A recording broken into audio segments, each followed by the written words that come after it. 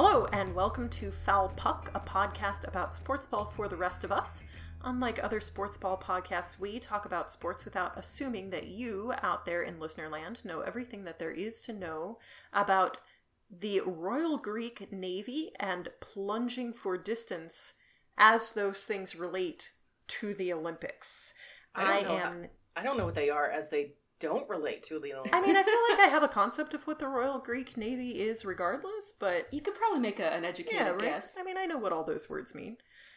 Plunging for distance feels a bit more ambiguous, but anyway. It's not. Spoiler alert. Well, there are a lot of contexts in which you could use, you know. I'm Nancy.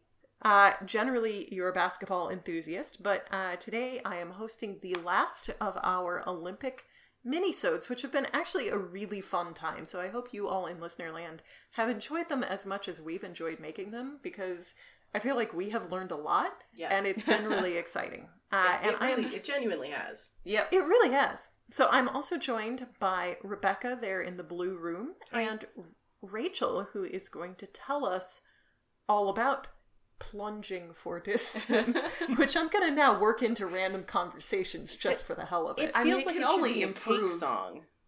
It does! Yeah, I did... that did get stuck in my head while I was preparing. She's plunging for this. the distance. She's plunging for speed. She's all alone. All alone.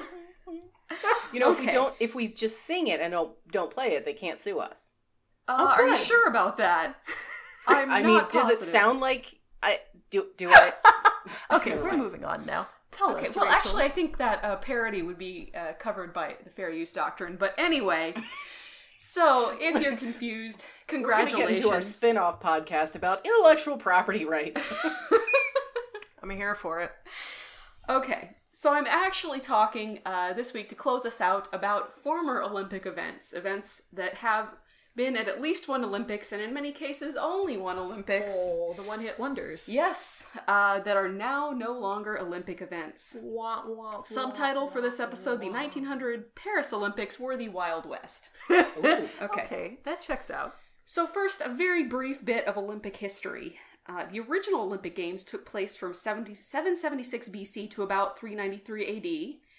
That, of course, was only open to free Greek men, featured a lot of wrestling, chariot racing, and something called pankration for boys, which frankly I was too afraid to Google, particularly since basically all sports were performed in the nude. I think that was a good choice on your behalf. Yep. However, be brave. When you hear references to the modern Olympic Games, that's the series of games that dates back to 1896 Athens, which set the template for the worldwide event that we know and love today.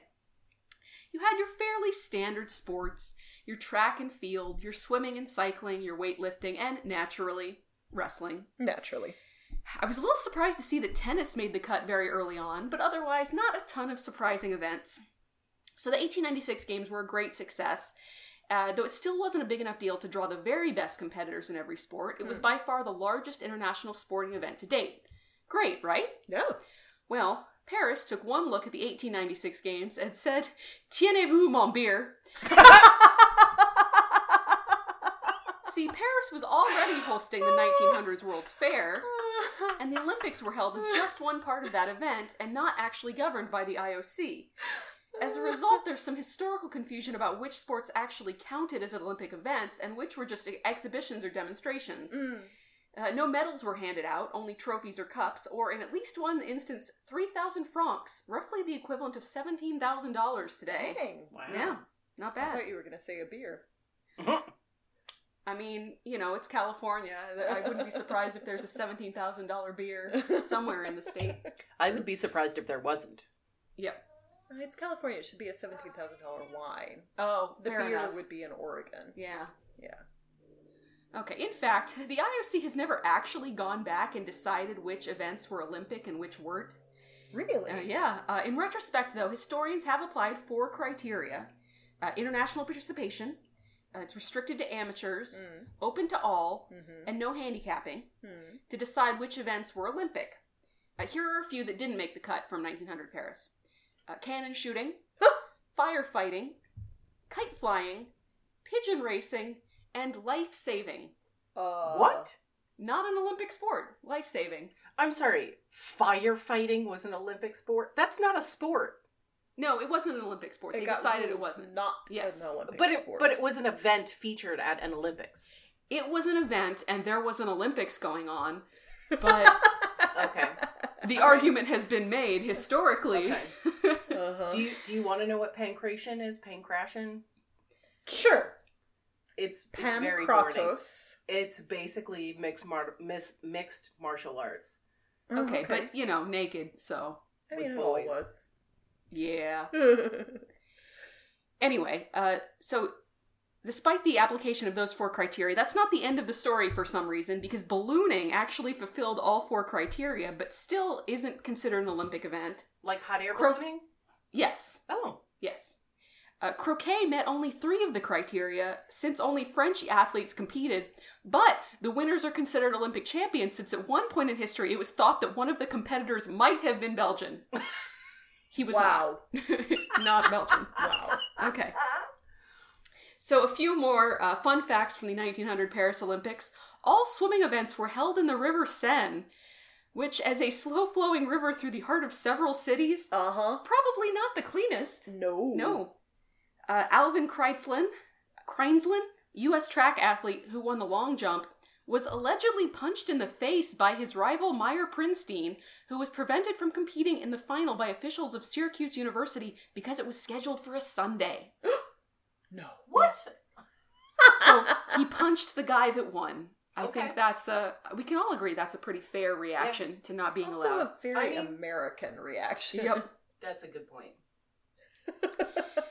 In the coxed pairs and 8 events in rowing, crews replaced adult coxswains with children. They're lighter. Yeah. They are. So that croquet event, which I already mentioned, all the winners were French, of course, but the only spectator to show up was an Englishman. However, a nice note, the first women to ever compete at the Olympics did so in that croquet event. Oh, okay. All right. Finally, 3 marathon runners from the United States contested the result, saying the French runners who got first and second places took a shortcut. And in fact, they were the only contestants not spattered with mud, so they may have been onto something there. Okay, so clearly at the beginning of the 1900s, the Olympics were still sorting their shit out. At most, but not all, of these former events took place during that period. So now we're going to go through some general categories of events and the ones that are no longer in play. So track and field.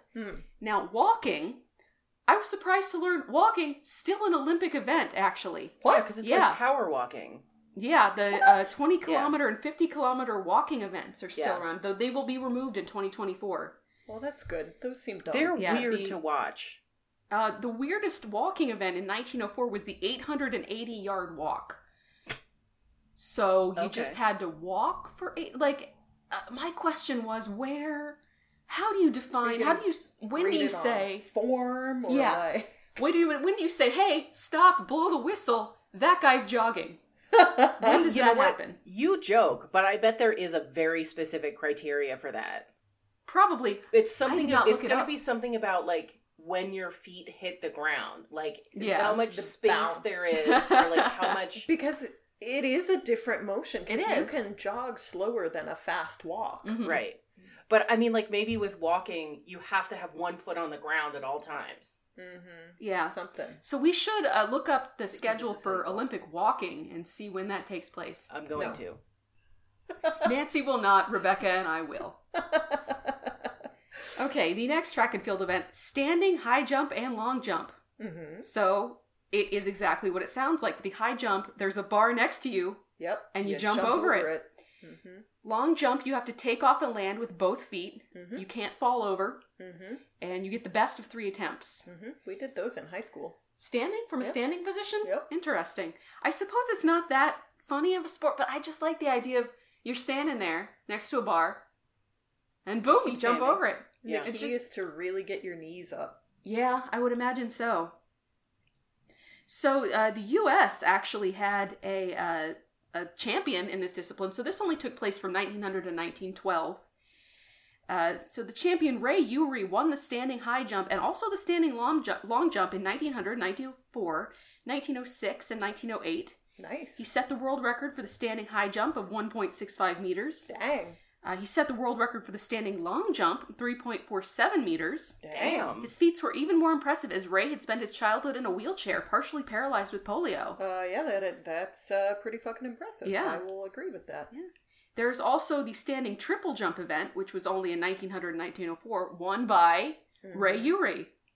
So I wrote in my notes, this guy's the Michael Phelps of standing there and jumping. I know the triple jump is still a thing, because again, we did that in high school. I don't remember if it was standing or not, though. Yeah, there is a running one. Okay. It's still... Because I had to look it up, because I was thinking, have I seen this before? But yeah, you hop, you skip, and you jump. Yeah, it's kind of really weird looking. I was not coordinated enough to do it. Like, I would get my feet wrong.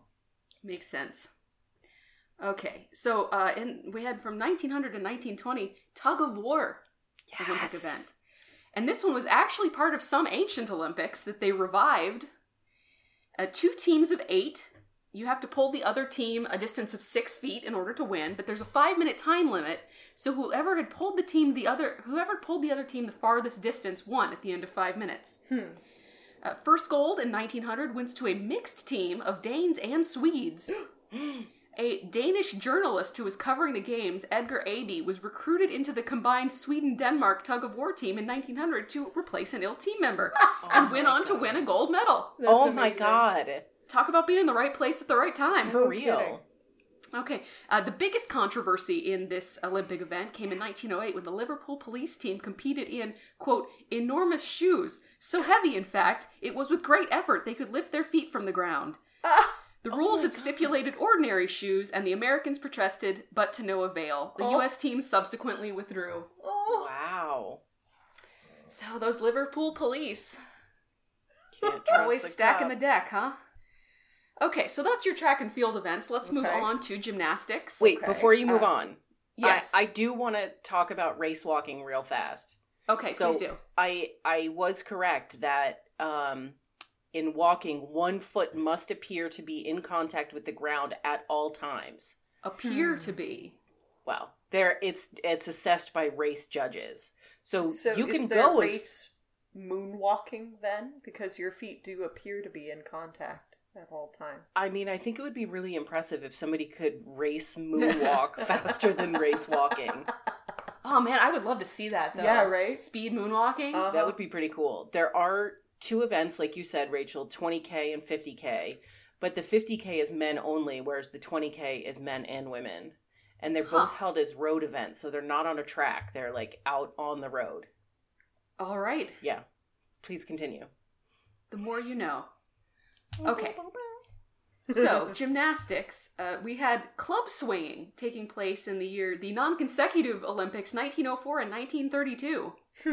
Now, this was admittedly sort of a precursor of rhythmic or artistic gymnastics, which Nancy has talked about. Which do still use clubs, yes. in fact. However, club swinging involves the competitor standing erect with a club in each hand.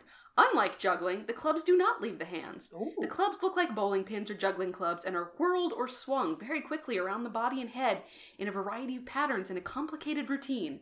Judges award points based on the routine. So it's baton twirling. Kinda. Americans have dominated this sport at an Olympic level. Sure. So at St. Louis in 1904, there were just 3 competitors, all from the USA. Again in Los Angeles, 1932, the Americans swept the medals. There were 4 competitors at this time, 3 from the USA, 1 from Mexico. Poor Mexican dude did not get. So, do we medal. really say that the Americans dominate at this, or are we just the weird dumbasses who do it more than anyone else? I'm gonna go with that second one. Yeah. Okay. Now the rope climb. This one was actually at the 1896 Athens Olympics all the way up to 1932, and it is exactly what it sounds like. You climb to the top of the rope as fast as possible using only your hands. What's most interesting, in 1896, the rope was 14 meters or 45 feet long. Damn. And style counted. I was not able to find out in what manner style counted, but I just think that's neat. Okay, I know I'm cutting into Rachel's time here because we're trying to keep it to minis, but did you guys see the video of Simone Biles and her boyfriend doing a rope climb competition? No. because I can see why style matters, because they both had very different styles of doing it. Huh. So I'll have to find that video again and yeah, show it. tweet it so we can Also, check it out. she beat the pants off of him. I mean, I would imagine so. He's a professional football player.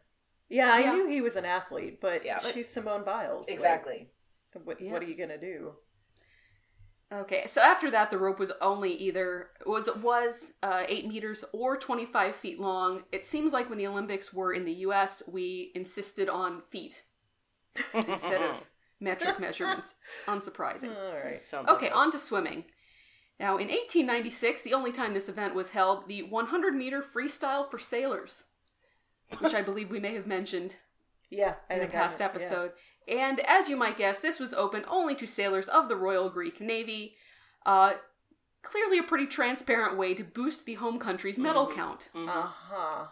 And interestingly, the only time this was held, the winning time was nearly a minute slower than the winning time of the regular 100-meter freestyle. Yep. So sailors need to practice their swimming. Sounds like. And then we have, this is a recent event from 1984 to 1992, solo synchronized swimming. How?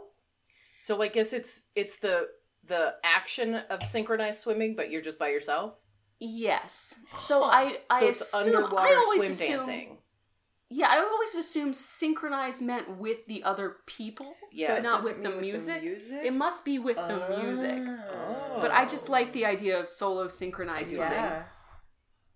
Dancing with myself. No, more copyright problems. Come on, I people. didn't sing it well enough for there to be a copyright problem. Okay, now we go on to some events that I believe we thought were still held in swimming, but are not, and were relegated just to that 1900 Olympics. Mm-hmm. The underwater swim. So it's held over a maximum of 60 meters, with 2 points for each meter swum underwater and 1 point for each second spent underwater. Huh. So you go as far as you can, completely underwater, for a maximum of 60 meters. So this is where we need to get those folks who are like the pearl divers from the various islands who hold their breath for like 16 minutes. Yes, they would absolutely kick ass at this. So the world record holder, or at least the Olympic record holder, is Charles de Vandeville of France, who swam 60 meters in a time of 1 minute and 8.4 seconds. Okay. Wow. All right, then we have the obstacle race. That was also held in the River Seine. It was a 200-meter course that required you to climb over a pole, over a row of boats, and then swim under another row of boats. Oh, I'm sorry. I forgot. When you said obstacle course, I forgot we were talking about swimming. Yes, a swimming obstacle course. Sure. Okay. Carry on. Okay, so yes. Were the boats consenting to this, or was this just like Pierre out for an afternoon? Yeah, did the boats know that they Seine? were involved? Yeah, exactly. Or, I mean, one presumes the captains were aware of what was going on and not that just a bunch of idiots were scrambling over their boats, but, I mean, it was 1900 France. Who the hell knew? Yeah. France, they might not have blinked an eye. I don't know. It's true. So this event was won by Frederick Lane of Australia, who also won the 200-meter freestyle swim. His time in the obstacle race, interestingly, was only 13 seconds slower than his time in the 200-meter freestyle. Wow. Attributed his success to knowing that, quote, the stern was the best way to get into and therefore over a boat. All right. It's all about what you know. True. Yeah. Okay, and that leads us to something we've already alluded to, the 1904 plunge for distance. The event began with a standing dive, then you had to remain motionless underwater for 1 minute or until your head breaks the surface of the water, whichever comes first. So you simply jump and careen forward. And stay under. Yes, not moving, so it's not breathing. It's not a vertical jump. It's not a straight down. Water. No, it is a horizontal movement. Huh. Wow. So basically, you go as far as you can horizontally without propelling yourself with arms or legs, as long as you can keep your face downward for a maximum of 1 minute. William Dickey of the United States won with a distance of 62 feet 6 inches, and the U.S. also took silver and bronze. However, this event only made it to one Olympics, possibly because of some criticism from sports journalists at the time who said, quote, who described it as, quote, not an athletic event at all, unquote. Quote, slowest thing in the way of athletic competition, unquote. Quote, the stylish stout chaps who go in for this strenuous event merely throw themselves heavily into the water and float along like icebergs in the ship lanes. And the diver moves after 30 or 40 feet at a pace somewhat akin to a snail, and to the uninitiated, the contests appear absolute wastes of time. Wow. That's hilarious. They did not hold back. Yeah, despite this judgment, plunging for distance remained an amateur and collegiate event in the U.S. until the 1930s. However, the world record is held by a Brit who made it for 86 feet 8 inches. I mean, it does legitimately seem difficult. Yeah, but after about the first 5 or 10 seconds, pretty dull to watch. I can see how that would be true. Yeah. Okay, so now moving on, our one weightlifting event that's no longer around, the All-Round Dumbbell Contest of 1904. And it's probably a legitimate event. I just like the name. Yeah. Okay, and then here's possibly my favorite. It took place only in 1906, which wasn't actually an Olympic year. There was an attempt at something called an intercalated Olympic Games, halfway between official Olympics. So the thought was that there would be a halfway games in the, not odd years, but, intervening between Olympics. Always held in Athens. And this was not technically considered an Olympic event, but you know what? I'm counting it because the event was dueling pistols. With blanks or live ammunition? Live ammunition. Whoa! Okay, now, sadly but hilariously, competitors dueled dummies in frock coats. What? Yeah. Use blanks and real people. That's more interesting than real live ammunition. How are you going to judge where it hits if you're using a blank? Where the there's still an impact. No, a blank is literally just a gunpowder charge. Nothing comes out. You could use paintballs, I guess. Yeah. Olympic paintballing. That'd be cool. Okay, so in 1906, there was a 20-meter event and a 25-meter event using one-shot pistols and targets in the center of the dummies' chests. Ow. Wow. Sadly, I couldn't find out much more about that. I just like that dueling was once an Olympic sport. Yeah. Okay, another one from 1900 only, cricket. There was only one game. A British team beat up on a French team that was mostly composed of Brits. Sounds about right for the British Empire, honestly. Yep. Interestingly, lacrosse was a sport in 1904 and 1908. Oh, that is interesting. Yes, and I wonder if we will see a resurgence of it at some point. I know there's been a push for it to be an Olympic sport again. And of course, they have their own annual World Games or whatever. Oh, yeah, I'm sure. Yeah, the AU Sports lacrosse season is coming up at the end of the month, and I'm looking forward to learning what lacrosse is other than whacking each other with sticks. They don't whack each other with sticks. But sometimes they do. To whack each other with sticks. You project a ball with your stick. Yeah. At some point. I think I shouldn't talk out of turn. I know nothing about lacrosse. So what I know from lacrosse comes from Teen Wolf. Very nice. The reboot, not the original. Thank you for clarifying. Okay, next up we have motorboating, which only took place in 1908. Now, what you're thinking of is not a competitive sport. In the Olympics. No, but I mean, I'm not sure one does it for competitive reasons anyway. But one could. I almost guarantee you at some point after somebody a wet t-shirt made contest. A competitor. Yeah, like people are people. You don't know what we're talking about, Google it. Or don't. Mom, don't Google this. Google it on a non-work computer. No, don't Google it, Mother. Okay, back to 1908 motorboating. The event, strictly for men, involved racing 5 laps or 40 nautical miles around a course. They said speeds were not impressive by today's standards, averaging around 19 miles an hour. It was not a great spectator sport either, with the action taking place, I'm not sure, was it 1908? Was it London? It must be, because it says taking place off Southampton, where virtually no one could see the action. Yeah. Also, due to bad weather, 6 out of the 9 scheduled races were canceled. Oh. So, yeah, we never saw that again at the Olympics. That sucks. Okay, and our final former Olympic event, probably the most unexpected, art competitions. Oh. Art was an Olympic sport between 1912 and 1948. I'll be damned. Yes. Wow, all the way to 48. Yeah, quite a few Olympics. All works had to be inspired by sports and created just for the competition, and there were 5 categories: architecture, literature, music, painting, and sculpture. So this was also called the Pentathlon of the Muses. The rules for entering and the individual events or subcategories in each of those categories varied a little bit over the years. Some interesting facts. The juries had trouble judging the music pieces since they were submitted on paper. Yeah, okay, sure. Yeah, only in 1936 was the winning composition actually played before an audience. Wow. Seems like a big missed opportunity there. Yeah. I kind of love that. I know, I do too. I think really should bring this back. Yeah. Yes. Even That's if it's super not cool. even if it's not considered an Olympic of sport, but it should be an Olympic event. Yeah, I completely agree. To see to be able to, I'm sure that there are people all over the world who create art based on the Olympics, but to showcase it at the Olympics as well, would be incredible. They do, but it's now an exhibition or a cultural event. It's not right, competitive part in of any the way. Right, but they we also don't see it. Like, it should be a televised that's a shame. presentation of art.